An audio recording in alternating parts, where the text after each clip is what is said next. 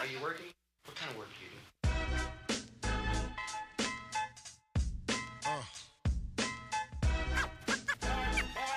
What is it you want to do when you grow up? Episode number 3. Episode number 3 of Sweat Equity. I paused because I've been calling this New Heights, just because I know I've been wanting to talk about New Heights. I mean, let's be real. We want to be the Kelsey Bros. Who's who? I mean, Bro, if I'm Jason, we have a problem. No, I'm just saying. They look at us, they line us up. One of us is playing nose tackle and an Amy. You know, That's fair, bro. The worst part is we playing Pee Wee football. I was the running back and then also the nose guard. Right. But I would get stupid amount of tackles. But he's the center. He's not even the center. You're like the Travis Hunter of Miami. Like Miami, like 6th grade Pee Wee football. I feel like you're the Travis Hunter of that. But playing nose guard. Yeah. So if this is the first time tuning in, the way I would describe this show, and Gus told us to kind of do this, the way I would describe Sweat Equity is: have you ever been at the office and you've had the best brainstorming session ever with the team, and you leave that shit like, holy shit, like the stuff that we're going to execute over the next 3 months is going to be hands down the best. Right. That is this podcast to me. 100%. That is like the best ideas, the best execution, the best campaigns and strategies distilled into 45 minutes. Yeah. And really, I mean, to me, it's also that brainstorming session, like being aligned with somebody that has those same kind of business interests as you. Yeah. Like we're always going to be nerding out about marketing, brands, how people are tactically doing stuff. That's really all we talk about. And I mean, I don't know about you, it's made a tremendous difference in, my ability to execute at the day job. So hopefully like you have some fun, but at the same time, you're learning some stuff. The other shit is like, this is literally what we talk about 24/7. when it's not, when the red light isn't going off and it's not recording. Like this is just what we talk about all the time, and probably too often 100%. is ideas like this. 100%. So let's jump into it. I know we've got a lot of shit on this doc. Here's what I got for this episode: how New Heights has blown up in the sports category and become a top 5 podcast. But the most interesting part is who they partnered with and why it was genius. The next thing is just this idea of creating networks within your company and using it to build other media properties, other IP that you're building. And then we're going to talk about viral loops on my end, talking about how MailChimp grew from 85,000 users to over 450,000 users in 1 year doing 2 things. I'm going to be talking a little bit about brands that created their own category. So the one that came to mind was Vivo Barefoot Shoes. Done an incredible job growing that business, and just going to talk about how they did that. On the viral loop side, we'll talk a little bit about AI meeting recorders in Zoom and how those are some of the fastest growing products in the software space. Lastly, going to tell everyone a little bit about how to send the perfect cold email. We both use cold email to really advance our careers and want to make sure that's available to as many people as we can.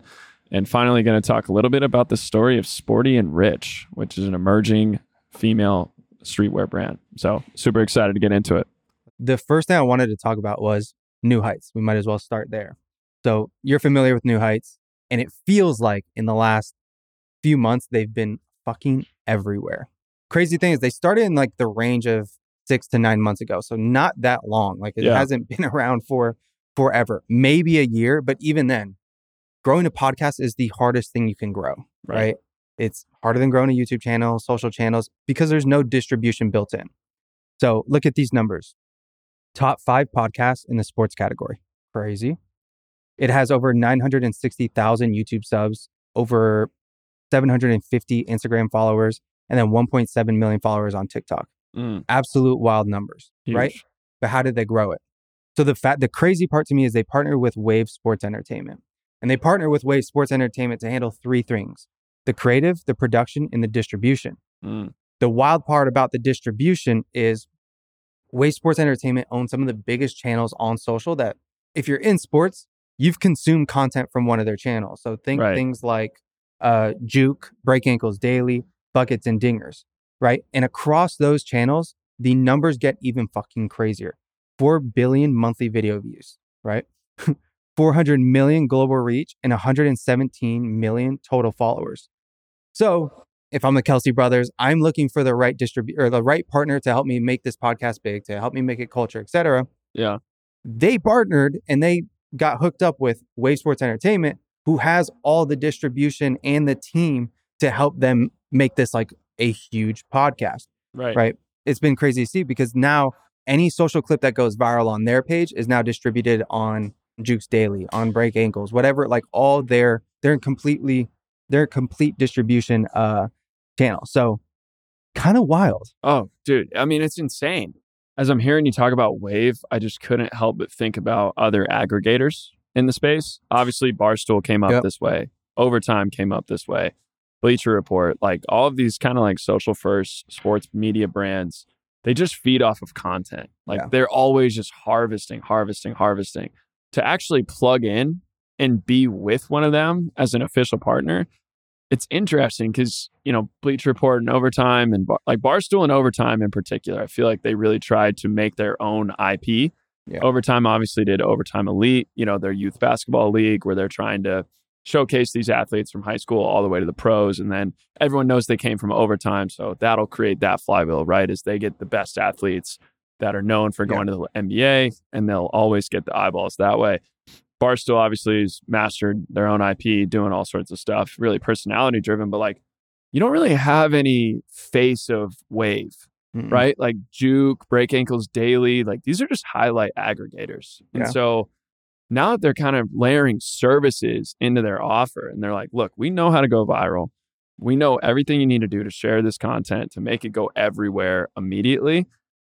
What athlete would not want to partner with them? I mean, this is perfect. If you're Podcast P, if you're any of these guys launching their own thing, it's like, dude, I'm watching the Steph Curry podcast and then Wave is chopping it up. Like, absolutely. Especially when their entire account base is just sports shit. 100%. Like it's perfect distribution for anybody that's in the sports arena that wants to start a podcast. Yeah. And now they see the success of Travis and Kelsey's podcast or of New Heights. Right. Why would you not work with Wave Sports? No, I'm so curious to see like in the next few months, do other big names sign with them? Right. I don't know why you wouldn't. What comes to mind as well is like Draymond went with Colin Cowherd's thing, The Volume. Yeah. And The Volume, I don't know what that is. Yeah. I know who Colin Cowherd is, right? But like, I don't really know like what's going on with his own sports network, his own sports media stuff. And, you know about Draymond's podcast, but it doesn't really seem like it's important who he's associated with. Yeah. So for Wave to take this, behind the scenes, like we don't even care if anyone knows that we do the New Heights podcast. Like you had to look that up, right? Like it wasn't. I had no idea. Yeah, I don't think they get tagged in any of these or anything like that. But it's just such a savvy business play. And I mean, dude, that's crazy if they're going to keep launching these. And supposedly the CPMs that they're charging is like 100% over market price. Oh yeah. Right. Just because how sticky that podcast is. Yeah. But I bet you Wave Sports is bringing in a stupid amount of cash. I'd be so curious to know what the deal is though. Like, you think they're getting 20%, 10%, 30% of ads? Like I'm so curious there. So have you seen this thing about all these popular podcasters getting scammed recently? No. The Theo Vaughn thing and Brendan Schwab, they both got scammed out of a bunch of money. Yeah. Some podcast player. Yeah. So I watched the CoffeeZilla on that yesterday. Wild, bro. So apparently, basically, like this done for you distribution, like this is a dream for any influencer, right? Like I just get to create my content and then you help me monetize it for a fixed fee. You're almost there, bro. Sounds awesome. Who? Us? You're almost there. How many sponsors we got for the pod? Still waiting. Hey, come on. But no, like that's all they want to do is they just want to create their content and, let someone else monetize it, do the business side of things. And so that happened with Theo Vaughn and Brendan Schwab, where this guy came to them and he was like, look, I will sell your ads. I will monetize every different revenue stream here, whether that's merch or, webinars, who knows, right? Exclusive events. And he did it for what he described as a minimum guarantee. So when you're a big podcaster, it's like, sure, like, yeah, 30%, that sounds good. But like, if that's not 500 racks, then like, I don't want to work with you. So like, I don't want to be responsible for you having a down month. So you got to come up with this amount of cash. And that's the minimum guarantee. So this guy apparently kept signing new big names with these huge minimum guarantees and no revenue to back it up. So he just created this like death spiral where it's like, he's got to pay Theo Vaughn $300K. He's got to, and I don't know if that's the real number, but like he's got to pay someone $300K. He's got to pay this person $300K and he's only got $500K. Damn. And so, he just had to like keep signing new clients to keep getting new revenue streams. Eventually, well runs dry and you run out of cash. Dude, I haven't seen this. I need to go down I saw like Theo Vaughn tweet about it or somebody talk about it, but I didn't go down the rabbit hole and I forgot about it. I'll have to go Dude, down it. You know someone messed up when Theo Vaughn's upset with you. Yes. Like if you have Theo Vaughn mad at you, you fucked up, man. Like something's so wrong. They're just so fair. He seems like the nicest dude of all time. So someone else that's doing this, but in the B2B space is HubSpot. Yeah. And I don't know if you've paid attention much to what they're doing, like with their creator network and podcast networks, but it is honestly phenomenal. So they have 35 different shows with millions and millions of downloads across all pods. And this is shows like My First Million, The Hustle Daily Show, Create Like the Greats, Marketing Against the Grain, Creator Science, right? The difference, though, between what Wave Sports Entertainment and HubSpot is doing is they're not selling ads. So they built this entire podcast network just to promote HubSpot. Right. And also to promote other pods. So now if you join HubSpot's podcast network and you listen, and you're a My First Million listener, and Creator Science is another, let's say, big podcast with 200,000 or 300,000 downloads a month, they'll swap placements within the podcast to promote each other. Now they create this giant network effect where all the pods are growing simultaneously. Yeah. And then on top of that, that is one of the, like, let's say the mid-roll placement. But then the first placement is a HubSpot ad. It is literally like the most perfect thing that they're leveraging it to grow all either the product they own or the IP that they own. Yeah. I wonder, something I've always been really curious about with the HubSpot podcast network is how much of it is these other pods versus My First Million. Like, I'd be super curious to see the distribution of audience past. I don't know where they're ranked these days, but they're like one of the top business podcasts out there versus like, I think the CMO has one. It's like Marketing Against the Grain. Like, how big is that delta between the two? Right? It's huge.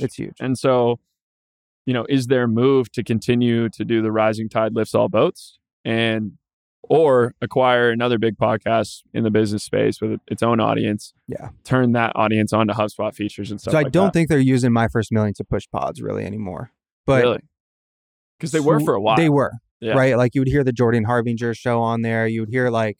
This is the only place I heard about it. Yeah, exactly. I've never heard of that. Yeah, not at all. Like it's just Entrepreneur on Fire. Mm-hmm. The other one, like I only know those pods because of My First Million. But I don't see them doing that anymore.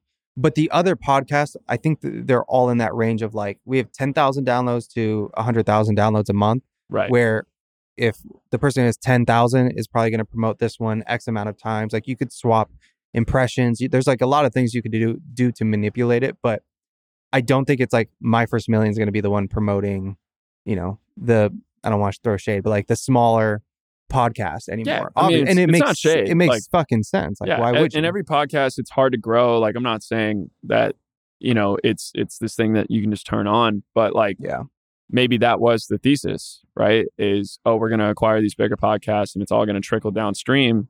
And that's just not looking into user behavior. No. Like people only have a finite amount of podcast listening they're going to do on a weekly basis. So if you're listening to us, thank you. But seriously, like it's crazy. And you can only listen to maybe 2 to 4 hours a week. If you're trying to do it on your commute, working out, maybe you want to listen to some true crime. Maybe you don't want business entertainment the whole time. Yeah. So, how much information overload is there? Which I think they're doing a good job of niching down as well, like having a marketing only podcast versus having an all business entertainment, or having it, just make it a little more tactical. I think they're doing a good job of that. I think the original thesis though works of where do you go to find podcast listeners in other podcasts? Yeah, right. It's like the easiest thing. I mean, we're doing it with Marketing Examine on the side of like we have all these other like there's Marketing Examine, that's the largest one, but then we have all these other newsletters that are relative to Marketing Examine. And if you're reading Marketing Examine, but you're really in content marketing, you'd want to sign up for Content Examine or DTC Examine or whatever. And there's whatever that trust too, right? 100%. Like there's I liked his content marketing tips. Maybe he can also teach me how to do social media. Maybe he can also teach me how to run my ecom biz. What do you got? So I want to talk about a trend that has really gotten a facelift, I would say, over the last 5 years. I'm going to talk about barefoot shoes. and particularly this one company, Vivo. So we all know Barefoot Shoes as your homie who was like kind of weird, wore the webbed feet. Like I'm talking like 2011. Bro, Zara has web feet. That's fine. I'm not saying that. And yeah, it's like he mentions the daughter. You got to come off that. But no, like it used to be like this really weird product category where like it wasn't something that hybrid athletes were doing. It was more so like an outdoorsy thing or maybe like a hippie thing. Bro, you trained it on it. You did ayahuasca. Right. And you had an open relationship. And now I'm here to tell you, you don't have to get high to wear Vivo Barefoot shoes. So what's crazy about this is, so we're big digital marketing guys, right? Yep. We like to look at the numbers. I'm going to throw some numbers at you. Barefoot shoes as a category has 40,000 searches per month. Guess what Vivo has? Six figures. Yeah. It's just over 100K. That's insane, crazy, right? Like they have created their own category. And how did they do that? They took this low NPS type of product, which was barefoot shoes. It was weird, right? Like it was weird. It was cushy, whatever. And they turned it into a cool lifestyle shoe that you wouldn't feel embarrassed to wear. Yeah. So now you're just strictly selling on the benefits of barefoot shoes, which there are a lot of. Maybe it reduces plantar fasciitis for some people. Maybe it helps you, move better, whatever it is. They've kind of opened up this entire new consumer demographic to their product by just not making it weird. And so I was blown away when I looked up how big this business was. There's a couple other players in the space that don't even shake a stick at them. I think conservatively, Vivo's probably doing 200 a year domestically here in the US, maybe like 150 to 200. And they're just huge. And it just blows my mind that people can have this entire thought about a product and then a brand comes in and changes that entire framework. I read somewhere that part of their growth was they had a crazy influencer seeding strategy. Really? Yeah. Them and this other company like Monkey Feet, which I think is like that thing that the knees over toe guy would use, where it's like you either A, it's like for your hip flexor, or B, it's the one where like you strengthen whatever the front of like your tibula is, like in that area. The tibialis anterior, I think. Sure. Come on. You got a call for this? Why are you going to drop it like that? Same guy that taught me about Vivos. Fair. Okay. But like knees over toes guy, like. And he uses them. That wasn't an influencer 10 years ago, right? Like this kind of like mobility first, like, rejecting traditional means of becoming athletic. Like it's a really interesting niche to watch continue to grow.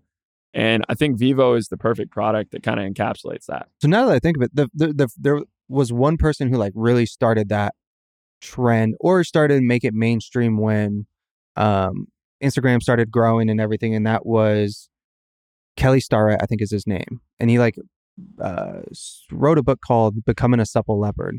Have you ever read that? Becoming a what? A Supple Leopard. Nah, but I'm so interested. Such a good title. Yeah. Becoming a Supple Leopard, such a good title. The design of it's dope, but he was big on that. Like if you look at the book, the entire thing, I'm pretty sure he's barefoot in the entire book, like through all the exercises.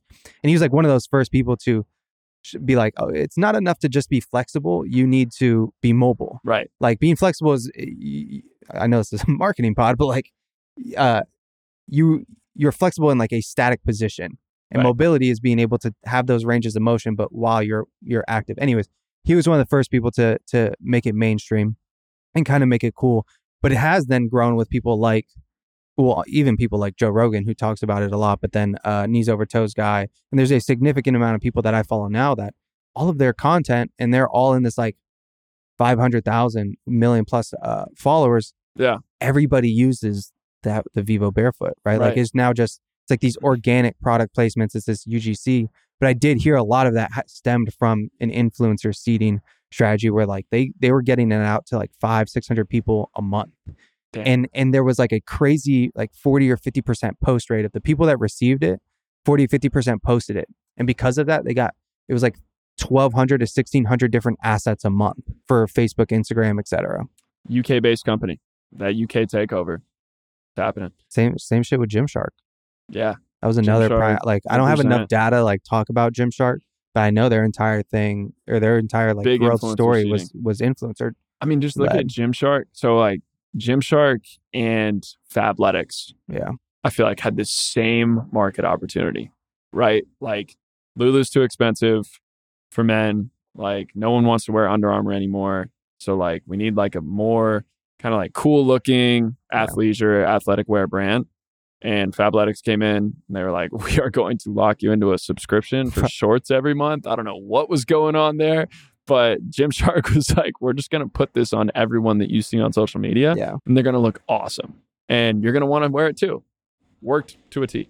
I am so curious on what Fabletics retention is. I don't know. Because it is impossible to cancel that thing. I kept the Fabletics membership under actually 3 accounts. Because I always wanted that deal. It was like 2 shorts for $24. So like my old roommate Blake, I was like, Blake, what's your email? I got to get this subscription. So I had one under him. I had one under Vanessa, and I had one under me. Yeah. Every month, but you have until the 5th to cancel that next month before you get charged like $59 for a pair of shorts or whatever it is. But the other funny thing is Fabletics does, I don't know if you've gotten hit by this. Do they run in a like ungodly amount of ads through Kevin Hart's page? Yeah, 100%. And it's like not even like they're not Kevin Hart though. Right. That's the dumb part is they're using Kevin Hart's page to run like these just whack ads that are either posters or other people that just like wear Fabletics and not even using Kevin Hart. Yeah. No, 100%. It's so frustrating. They are how I discovered influencer whitelisting, actually, which is the process of running ads from your brand through an influencer's account so that it looks more authentic. Still shows sponsored, but I mean, like, you're a little more likely to just like stop and be like, what's Kevin got to say on my timeline right now? Like, is this going to be kind of funny? It never was. I think that was the problem with Fabletics. They probably should have leaned a little more into comedy. It should have leaned into Kevin's strengths. Because like, look, Kevin, he's an athlete. But like, I think he just tore his ACL trying to run a 40-yard dash, you know? Yeah, but imagine if that ad was like, yeah, I did tear my hip flexor, but guess what didn't tear? My shorts. Why? I got Fabletics. I would watch that. It would have been fucking hilarious. It would have been a great moment for Fabletics. We are still available, Fabletics. If you need this turnaround, we got you. I'll do it for a free subscription to these shorts. Yeah. I do love the idea, though, that you brought up with Vivo of creating your own category. Yeah. So, like, have you ever seen Magic Mind? Yes, 100%. So that is a perfect example shots, of them creating their own category, because when 5 Hour Energy came out, there were energy shots with Monster, Red Bull, Bang, like all these different energy drinks. That is like just this energy drink, energy shot market. Then Magic Mind comes around and is like, hey, you actually shouldn't be having that much caffeine. You think it's helping you. It's not making you more productive. Right. So we developed a productivity shot, which is now like all these like it's like Juice Land in a little bottle. You take the shot, like, it's now labeled as a productivity. It seems shot. like every ingredient was like plucked from the same garden in your backyard. 100% matcha, adaptogens, nootropics, immunity, and it's like, but just the way, and even the way they position it here, the world's first productivity shot. Literally, like just like the easiest way to win the race is if you only race by yourself. Dude, the world's first is such a risky tagline to me. Like, it is. if you actually are telling the truth, like if you are the world's first, props to you. But so many people say they're the world's first whatever. And I just immediately am like, are you though? But dude, they own the term, like search productivity. Magic Mind is. Yeah, but they search the term productivity shot on Google. All it comes up to is Magic Mind. Similar couple of brands like adjacent to that is number one. I'm sure you've heard of this, Mudwater. I did it. Yeah. What'd you think? Tastes like ass. Really? You didn't like it, or have you done it? Never tried it. They never got me. I have like 6 or 7 cans at the house. Really? Yeah. Yeah, that's disappointing. But so I don't even know how they scaled so much actually I do, because of this, exactly what we're talking about. They're positioning themselves. It's kind of like how Virgil says, to make something original, you just need to tweak it 3%, right? And like Mudwater and like Rise Superfoods, like they're both these kind of like coffee alternatives. Like, dude, all they're doing is just throwing adaptogens and all this stuff in their product to make it arguably taste not as good as regular coffee. And they're positioning as, do you get jitters from coffee? Yep. Well, you should try this. Like, do you get anxious after you've had 500 milligrams of caffeine? Like, bitch, everybody does. Yeah, like I just drank 2 cups of cold brew, bro. I'm tweaking. Like, what are you talking about? And so I see the ad and I'm like, yo, maybe I could actually hit a flow state. Like, so it's a super Impressive positioning. I wonder, like you said earlier, churn, it's got to be pretty heavy. The difficult thing with me with Mudwater is when I wake up, I love to like crack open an energy drink. Yeah. And it's a clean one. So I'm not like cranking open Which one? Alani's. Oh, nice. Oh, no. Now it's Grill of Mine, which is what we talked about. Yeah. Which is the guy that like more plates, no dates or whatever. No dates, more plates guy. It's his. And it's like supposedly very clean and all the ingredients are in there. But I love to have that like crisp, energy drink in the morning. You want to hear the can open. When I did Mudwater, it was like, fuck. Yeah. I was putting off like drinking my energy routine, drink. Right. Because I was like, shit, this does not taste good. Yeah. And they tell you like do this and this to make it taste better, but it's like I don't want to do all that. And you got to get like the little mini blender. Yeah. You got to stir in the powder. Just like fuck. Yeah, dude, it's so demoralizing. All right, let's switch it up. What you got? The other thing I want to talk about was Deion Sanders. Mm-hmm. He's everywhere right now. Influencer seating. Yeah. I mean, come on. Like wild. So this last weekend was by far one of the dopest like masterclass in marketing that was so organic that it was amazing to watch from the stands. So over the weekend, he drove $4.5 million in sales for Blenders Eyewear. Yeah. Which is a crazy number. So the way he did it was so interesting. So it started with the Colorado State coach saying in an interview saying that when I talk to grown-ups, I take my sunglasses off and my hat off, right? Essentially throwing shade, for lack of a better term, throwing shade at Deion Sanders. Nice pun. Yeah. And the rest, like the masterclass in marketing came from how Deion Sanders responded to all of this. And the way I like to think about it is Deion thinks in headlines. What can I do that is a story for somebody to tell and for somebody to share and creates this narrative that then more people get behind it, right? So the first thing he did was he bought his entire team sunglasses, gave it to his entire team, put it on social, and they gave him 150 pairs. I wonder if Blenders was just like, yo, here you go. They did. I read an article where it was like, they just gave him 150 pairs. And he was like, hey, I need Brilliant. it. Yeah. Gave him 150 pairs. He put it on social. I looked at how many backlinks it got, and it got in the hundreds of backlinks from media outlets writing about it, Bleacher Report, GQ Sports, all this, like just covering the story. Then he goes on to tell the entire fan base to wear sunglasses to the game. Again, amplifying this fucking narrative, right? And the bigger the narrative gets, the more people want to get behind it. So 2 days before the game, there's all the pregame interviews. He gets on with First Take. He's on there with Stephen A. Smith, Shannon Sharp. Well, he doesn't come empty-handed, right? In his pocket, in his primetime pockets, he has shades. Hands a pair to Stephen A., Shannon Sharp, and this other lady that's on the interview. Then he's on with Pat McAfee. Does the same thing. Gives them all shades. Then The Rock makes a guest appearance. And The Rock busts out his shirt, says, hey, Colorado all day, baby. Colorado's taking it home. And he's already wearing sunglasses and Primetime's like, nah, Rock, I got something for you. Let's take these off. Puts on these blenders. He now does the rest of the interview, the rest of his TV time in blenders as well. The wild part that nobody has talked about is the fact that The Rock posted on Instagram 5 times in those sunglasses. And I'm talking about like prime time shots where it's like The Rock doing his smile and his thing. I mean, they with look good. Blenders eyewear. Yeah. Pat McAfee posted 3 times. Stephen A. and Shannon Sharp all posted on social as well. That is over 400 million followers that Blenders Eyewear got in front of. It's crazy. And so Blenders now just became the core of this entire narrative, which is a perfect representation of like just organic product placements throughout all this coverage, all this social content, all this media coverage, TV time, all this airtime, etc. You just put a product in there. But the key to it is, and I've heard people knock this, is like, oh, storytelling matters, storytelling. What is a brand that actually injects storytelling into their shit?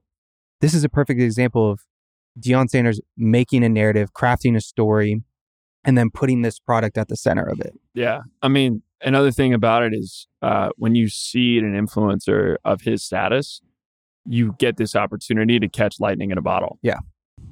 This was completely unplanned. Obviously, Prime wears his sunglasses all the time and he's super visible. You got this percent chance, maybe 15, 20% that like Colorado is just really good this year. And we're having the narrative that we're having right now. Like, but this was not planned.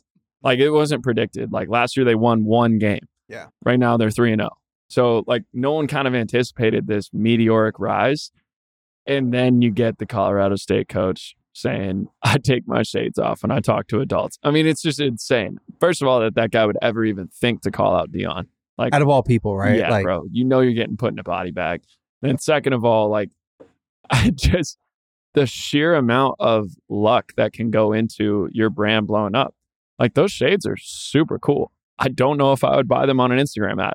I wouldn't. Now that I now want a pair just because of like this whole situation, this whole narrative. I feel like I'm out of, like, I'm left out if I don't buy a pair. 100%. And like, it's one of those things where it's created this shared, like, if you know, kind of vibe with anyone else that has those shades on, or they see the Prime on there and they're like, oh, you Deion guy. Like, are you a bandwagon fan too? Yeah. Yeah. It's like, were you rocking with him at Jackson State? Probably not. But yeah, it's crazy. And, you know, their Blenders is part of they've got like, I think they're based out of San Diego. And I would guess that they were doing anywhere from like 10 to 20 a year now. And then they just got the Black Friday boost without even having to do anything other than front 150 shades to his team. I mean, it's crazy. Dude, the other two parts that were crazy was the Google search trends history for primetime sunglasses, Deion Sanders sunglasses, and what sunglasses does Deion Sanders wear? It's like this. Yeah. And then it's just literally vertical. a Colorado mountain. It is like absurd, just blew up. Yeah. The other thing that was cool to pay attention to is how Blenders Eyewear was responding to the whole situation. Because like I saw their landing page on day 1 versus day 3 of like taking advantage of this. And it went from like having just a product placement or like a product in their category, or sorry, in their catalog, to full blown on landing page for Deion that says like, we come in now, or something like that. Like, we come in, something like that. That's dope. And just like, you know, optimizing for this situation. For sure. I mean, that's the crazy thing is we talk a lot about legacy brands not necessarily being ready for the moment, right? Like, imagine if this happened to, you know, Ray-Bans or like someone like that. Like, they're not going to be able to push through all the red tape within 24 hours to get a full site revamp. Everyone working around the clock overnight. Like, Blenders is a sophisticated direct-to-consumer brand, digital first. Like, they understand all the things that they need to do to capture a moment. And I mean, 4.5 million in a weekend, wasn't that the final number? Yeah. Like, and you know, it's that's still climbing. Ridiculous. It's still climbing. And I mean, shades are notoriously high margin, so I'm sure it went, you know, that padded the bank account a little bit. Not having to spend that on Facebook ads. Yeah. I mean, come on, bro. Another brand that did it was New Balance. So you saw the whole thing with like Coco Gauff won the US Open. Right. And then it was like within minutes of Coco Gauff winning, they handed her a shirt that said, "Call me Coco." Coco was slashed out. And so it said, "Call me champion." Right. And it's hard. Yeah. And they posted a picture of it on IG, like the saying within minutes on the comment section. It's like, "We want this shirt. Please make this as a shirt." And if you went to New Balance's page, it was like already a whole landing page of Coco Gauff, what she wore on the court, what was trending on the court, and that new t-shirt. And so they did a masterful execution of, hey, this may never see the light of day, but if it does, if we're lucky and she does win and she's our top sponsored athlete, everybody's going to buy the shirt. Everybody's going to buy her shoes. Now, I will say one thing. I bought the shirt. The material is ass. Really? Bro, it's because they thought they were going to send those shirts overseas after she didn't win. They didn't believe. It is customink.com. That's tough. Come on. Like, I was going to wear it on this podcast today because I got it yesterday and I was hyped. And I paid $30, $40, whatever for it. It came in and I was like, this is not it. Damn. This is not it. It just reminds me, when you said that, it just reminded me of how, like, whenever a team like is in like Super Bowl or like AFC Championship, both teams have the shirts ready for them on the spot. And like, they just always got to like air freight those out to, you know, some overseas country and just donate them. Yes. Dude, what they should do is like, whatever team wins the Super Bowl, they should do something where they partner with a company like Kith and to do Super Bowl merch. Like, whatever team's going into the Super Bowl. Yeah, make it more of a collector's item. 100%. You have like the graphics made, and then you don't have to actually get it or like have it in stock. You could have it to pre-sell, but like you could have a good amount of units and then push like a sick product that a lot of people would buy. 100%. And honestly, like that's such a good point because you always see the ad placement right after the Super Bowl where like get the official Super Bowl winning t-shirt. It's like, bro, I'm cool. Like I don't need it right then and there. Like I would order it in like 2 days. Like you're saying, like a pre-order and then like get it a week later. Like especially if it's dope. Yeah. There's only one time I've ever bought in like one of the championship shirts the second they won, and that was the Heat in 2006. 06. 06. Damn. When D-Wade was averaging 39 in the finals, crazy. Bro. Yeah. RIP to the Mavs. So keeping with Kith, I got an ex-Kith alumni I want to talk about. So have you heard about the brand Sporty and Rich? No.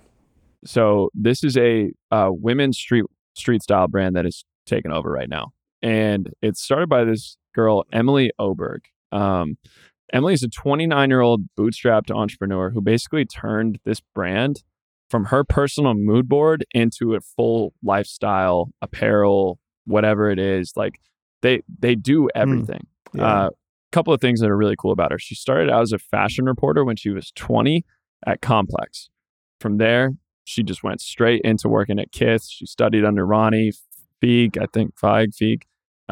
Terrible pronouncing shit. Yeah, it's one of those things I've never said the name out loud, so just winging it. But so she studied underneath him. She was eventually like head of women's wear at Kith, and all the while she's building her own personal following. So she has this kind of like brash, like slightly flexing, but like, you know, just a appreciation for like luxury and nostalgia and country club aesthetics.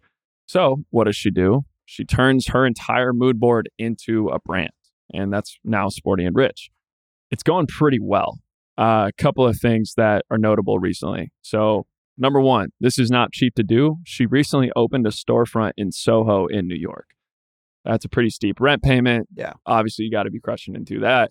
Number two, she actually collabed with Adidas and Lacoste recently as well. So, you know, when huge brands are starting to like try and collab with you to get your audience, you know you're doing something right. But yeah, anytime a legacy brand tries to piggyback off of you, you're doing the right thing. Yeah. You have what they want, which is relevance. And number three is it's rumored that they're doing $30 million a year in revenue. Wow. And she is talking like they're going to be doing 100 within the next few. Couple of things that are really cool about Emily as well is, so she's kind of notorious. Like she will say some things that are controversial every now and then. And she doesn't really give a shit, to be honest. She said being healthy is a choice, and that a bag of lettuce is actually the same price as a Happy Meal. So she's like, you have no reason not to be healthy.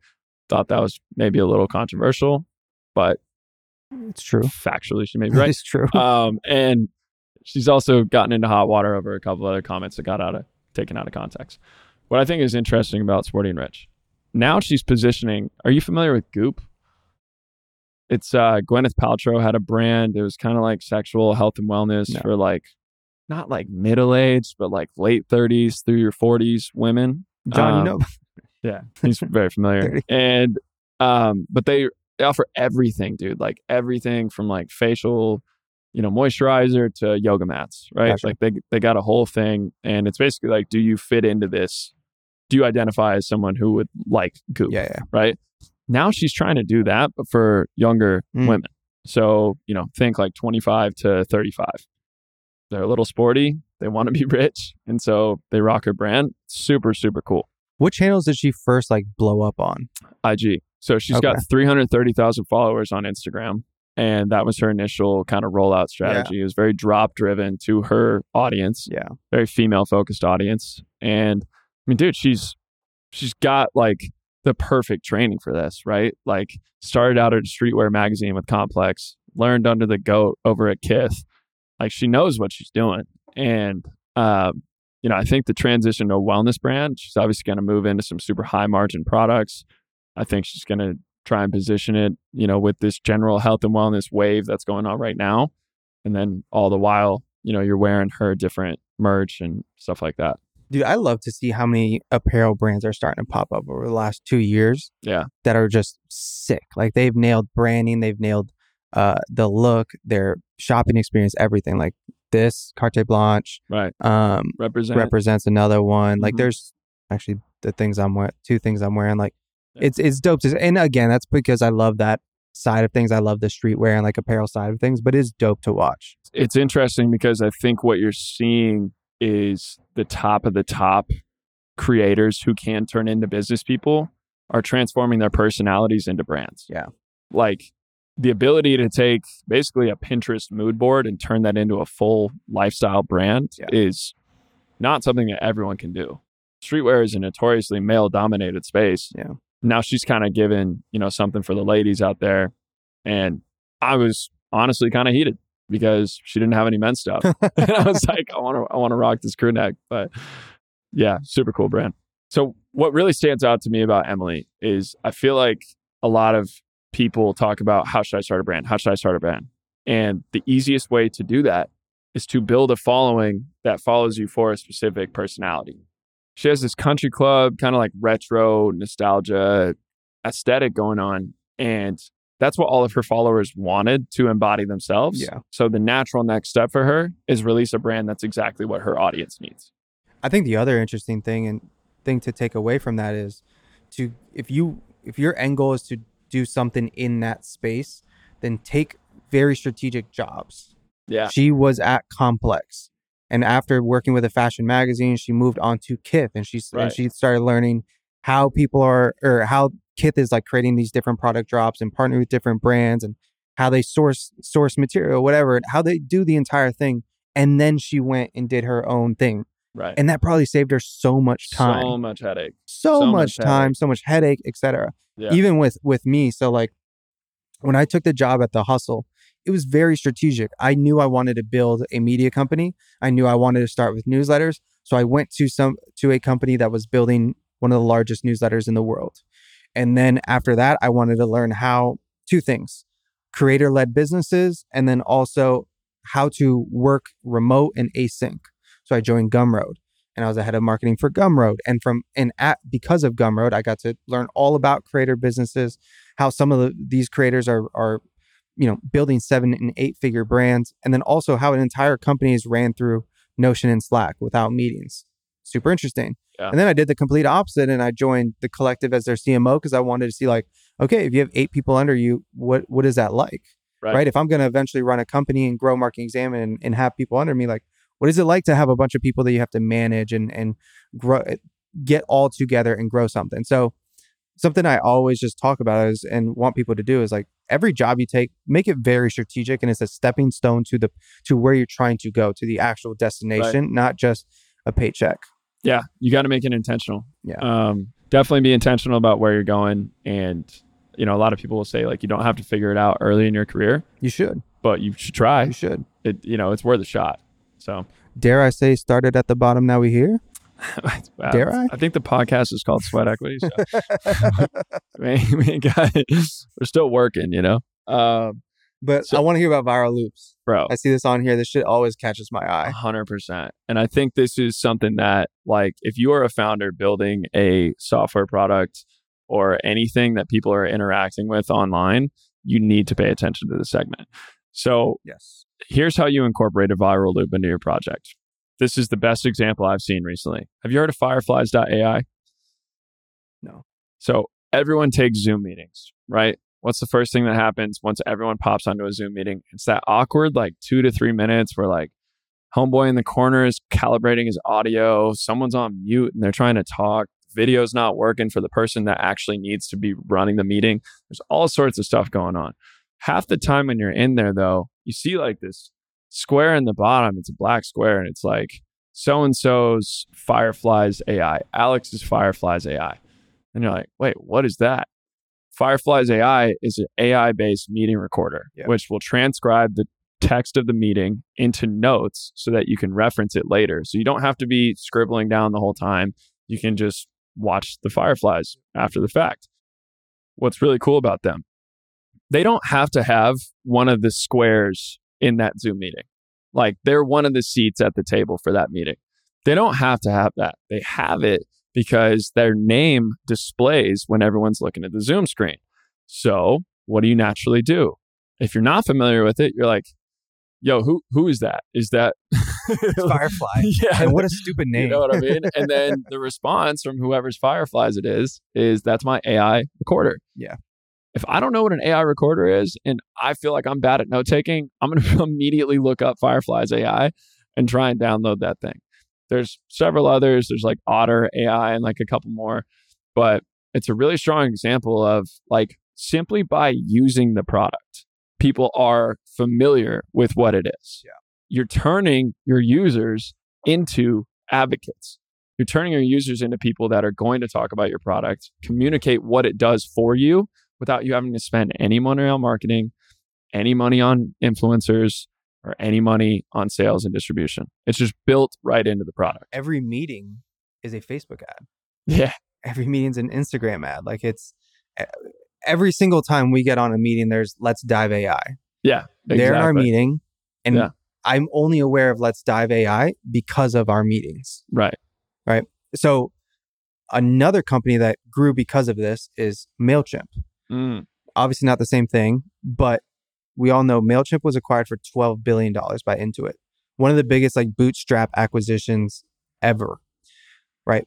But in 2009, they grew from 85,000 users to 450,000 users in 1 year.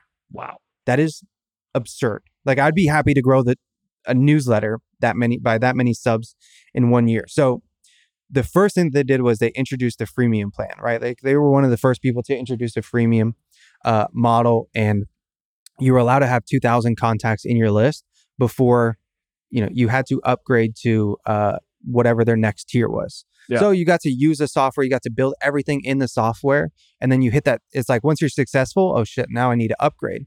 Right. But there was one genius part about the freemium plan.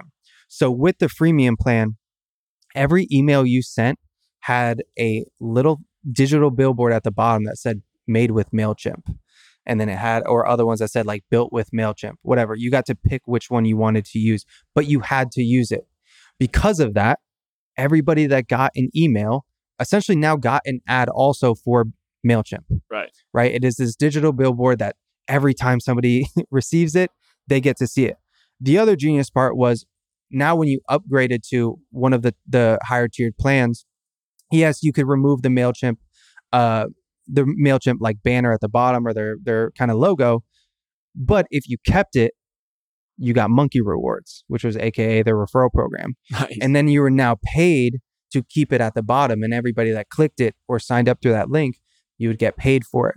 And this was just like, you would receive $30 and they would also receive $30. So like, It was just like this win-win situation, which is another big thing with these viral loops is it has to be a win-win situation for both like the person promoting it and the person receiving it. But It was one of the biggest things for MailChimp. Their paying customers grew by 150% and their profit grew by 650% in that same year. Like this is like the power. If you can fit in some viral loop into your acquisition model, I mean, it'll crush. It's a complete game changer. Another like contemporary example of this right now is, TikTok doesn't do group chats? TikTok doesn't do group chats? They don't do group chats. No. What do you mean by that? Like on Instagram DMs, like you probably have a group chat where you circulate memes or, so viral you have to things send or it whatever. like one by one. So with TikTok, they don't let you do group chats. And so it's only available to select users. And so they'll actually make you, when you have a fun TikTok and say like your boy is not on TikTok, you have to go in there and message it to him so that he then has to go click it. And they're basically just increasing the number of at-bats they have to actually convert this person that is a holdout, right? TikTok knows that, they've been the number one app on the App Store for a long time. Like they know that everyone's at least borderline aware of them. So now it's a conversion game, right? How can we get people who are aware of us, have chosen not to sign up with us for whatever concern that may be, to finally like submit? And so they make you text it and you have to open the app and they're like, do you want to sign in? You can create an account. All you got to do is give us your phone number. And then you can have all these, it's a crazy, crazy flywheel that they've created. There are so many people that I know have joined TikTok because of that. Because the fact that I've texted them a link to a video that I'm like, dude, you got to check out this TikTok, and they don't have TikTok, and then they sign up for TikTok.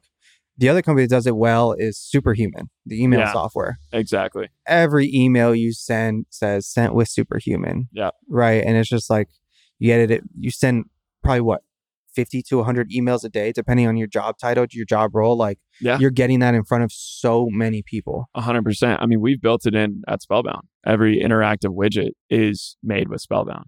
I think it's kind of like this. It's hit a point where it is a best practice. Yeah. Like product-led growth teams are always going to include that in their feature mapping, but doing it right is the thing that I think you got to catch lightning in a bottle. 100%. And I really feel like Fireflies having that seat at the table. They could just screen record. They could just plug into your mic. But no, they're a seat at the table. They're right there. Yeah. They're right there in the meeting. Dude, the other super interesting one is Whoop. Yeah. So Whoop has this feature within the app where instead of like using your phone or your camera to just record something and record your workout, they make it super interesting where you can use the in-app camera and that pulls in all of your stats from Whoop. So like if you're currently running 3 miles and your heart rate's 175 beats per minute, like you could pull all these stats in and it'll be around the camera or around the camera, like while you record. And it allows you to then upload it to IG, upload it to TikTok, whatever it is. But now every time I upload an IG story and I use the Whoop live camera, I'm getting everybody that's unaware of Whoop or on the fence of Whoop to now see what the product is. It's not even just a built with Whoop or a built with, MailChimp or Beehive, whatever it is. It is now, I get to see the full flesh, like, it's like product. A preview. Yeah, a little premium trial almost. Yeah. It's super dope. And like, I haven't written about it yet in Marketing Examine. It's one I wanted to write about. I have to talk to somebody. Be interesting to see like the numbers behind it. Like, are you guys doing anything that tracks? Yeah. Like, are you guys doing anything that tracks like how many people sign up through this, or even just like how many people view your product because of this, et cetera? But it's super interesting. You got something else? I do. So for any young hustler out there, you got to understand the importance of a cold email, right? Getting in front of somebody that you otherwise would not be able to run into real life. Like a lot of people have successfully done this. There's a legendary story about a kid who he emailed Evan Spiegel, the Snapchat CEO, and he was like, "Hey, bro, like I'm trained in these different coding languages. Can I have a job?" And Spiegel was like, "Thank you for keeping it short and simple. Here's our lead recruiter." So just wanted to do a quick overview of two guys who have done pretty well in life, and they've given kind of their secret formula to making a successful cold email. Number one, Tim Ferriss, entrepreneur, famous podcast host, like just overall legend. When he wants to get in touch with somebody, this is what he says. He says, "I know you're super busy and I'm sure you get lots of messages. This will only take 30 seconds. He then adds one sentence to establish his credibility, asks a very specific question, and then finishes with, "I totally understand if you are too busy to respond, but even a 1 or 2 word answer would really make my day." Yeah. What a nice, wholesome guy. Amazing, right? That probably works pretty well if you're Tim Ferriss. I think you might want to be a little more specific, a little less fluff if you're, maybe someone who listens to the Sweat Equity podcast. I feel like most people got a Tim Ferriss cold email like that, they'd be excited to respond. Or they'd be excited to see it, right? Yeah, like, if I see Tim Ferriss and it's from Tim at something, then I'm like, hold on. 100%. Because I'm on that newsletter, so I'm not getting the personal touch. 5 bullet or whatever. Yeah. So another guy that we're big fans of, Sean Puri, he's huge on Twitter at SeanVP. He's got a style that I think is much more applicable for most people. And he even gives a little bit of kind of background on what you should use as a subject line. So your subject line should always get their attention, right? Don't just say quick question, comma, Alex. Like say something that, hey, need you to open this to verify. Or, you don't have to be clickbaity, but like stand out in the inbox where you're not just sending something The generic. subject line is the first thing and only thing they're going to see if they do not open the message. Right. Got to be creative there. Yeah. And a lot of people talk about this in our industry of where should you spend your time? Should you be writing the body of the text or you should be writing the headline? Truthfully, no one wants to admit it. You should be writing the headline because that's the thing that's actually going to get people to read the body. Moving into what he says you should structure the body. So it's four lines. Make sure that everything is short, punchy, and one line. The first one, personal touch. Make it flattery, but don't be cringe. Your goal here is just to not come off as mass spam. Make it clear that you're sending this email to this person, something that they may have done. You may have watched them in a podcast, whatever. The second thing is directly state the benefits that you're offering them, right? What are you going to do for them? Are you going to save them time? Are you going to make them more money? Try and put it in those two buckets. Number 3, establish your credibility. You want to put this into 2 buckets. Number 1, I am smart. These are things that you might have a portfolio. You might be X, Y Combinator. You might have been featured in Forbes 30 under 30. Other bucket is I'm successful. I've done X in bootstrapped revenue. I've sold this company. Maybe you graduated summa cum laude, whatever it is. Like, just include something that establishes your credibility. Final component, a simple ask. Something that they can respond with yes or no. As long as this busy person can literally just say, yes, I'm interested, or no, don't talk to me again, that's a win for you because you're really just trying to get the reply. So quick cold email masterclass there. Use that to get in touch with whoever you might, think can advance whatever you're building or trying to get to next. Obviously, with Marketing Examiner, we have to send a ton of cold emails, right? Yeah. We have to try to find sponsors, partners, whatever for the newsletter. And so we've tried multiple variations of different templates. One of the ones that's worked best for us has just been a one-liner. Yeah. Hey, blank, is there any reason you're not using newsletters as an acquisition channel? Hey, blank, I saw you're running a LinkedIn ad. Would you want to test a newsletter to see if it has a lower CAC? Like, just a one-liner where they could be like, yeah, I'm interested. You want to make it like this is something I learned from Sam, and Sam's phenomenal with cold emailing is you want to make it so simple to reply. Like it is, your whole goal is just start the conversation so then you can do all the other aspects of it. Yeah. The good one with Sean Purry is like, at the end of it, your goal is just to get some form of a reply. 100%. And if you can do that, then you're just light years ahead of anybody else running cold emails that they're, kissing your ass. They're putting all this content in there about you. Or just being irrelevant. Yeah, dude. And just a bunch of fluff. It's just like, dude, get straight to the point. If you could help me do X, ask me, form a question which helps me see that you can help me do X. Yeah. No, 100%. I think it's kind of the same thing as like when you're sending like a risky text even, it's like, just get right to it. Like, don't add all that fluff in between. Down? Yeah. Down? So what do you think? Yeah. No, but seriously, Thoughts? you really need to, always keep it concise, optimize for clarity and just make sure that it's super simple for someone to respond. That was a lot of good content. It's going to be good. I got heat for next week too. So if you watch this episode, we have heat for next week. But if you want more of this, subscribe to on Spotify, Apple Podcasts, on YouTube. And then you can follow me at AlexGarcia_ATX on X, on Instagram. And I'm starting to post TikToks now. Yeah, there you go. Damn. But my thing is catching the X. Yeah, that was weird. I still might have to say Twitter. I still call it Twitter. I might be a holdout. I still call it Twitter. But Brian, where can they find you at, dude? Yeah, LinkedIn, just Brian Bloom. Shit, you plugged in the LinkedIn. I'm trying to make connections. Shit. And then Twitter at Brian_Bloom1. Please use the end of this segment to change your LinkedIn DMs. Please, take notes and fix your LinkedIn. If there's one takeaway, just learn that. Just don't spam the LinkedIn DMs. All right, fuck it. I'm gonna pull up my whatever is my first LinkedIn DM and see what it is. I got a good one in the meantime while you're looking it up. We had a guy. He said, "Congrats on your most recent newsletter sponsorship in the Daily Dropout," and I was like, "Never sponsored the Daily Dropout. What are you talking about?" We were organically featured in Daily Dropout in February. It's currently September. And this guy was just clearly scraping, newsletter mentions or whatever. And it's just like, dude, don't get me wrong. If he sent that to 1,000 people and 30 of them it hit, then that works. But it's not a good end experience for someone like me. Look at the first one I pulled up. Literally, the first one I pulled up. Context. I've only ever been in marketing, media, and entrepreneurship. Hi, Alex. I came across your profile and believe your background and experience fits well with a Topper's Pizza franchise opportunity We are seeking entrepreneurs to own and operate independent restaurant units within our company. Our unwavering commitment to quality pizza. Bro, they don't know that I worked at Domino's in college. That's why. Coupled with our efficient operations and cutting-edge technology for seamless delivery is propelling us to the forefront of the industry. Toppers is primed for fast growth with key markets still available.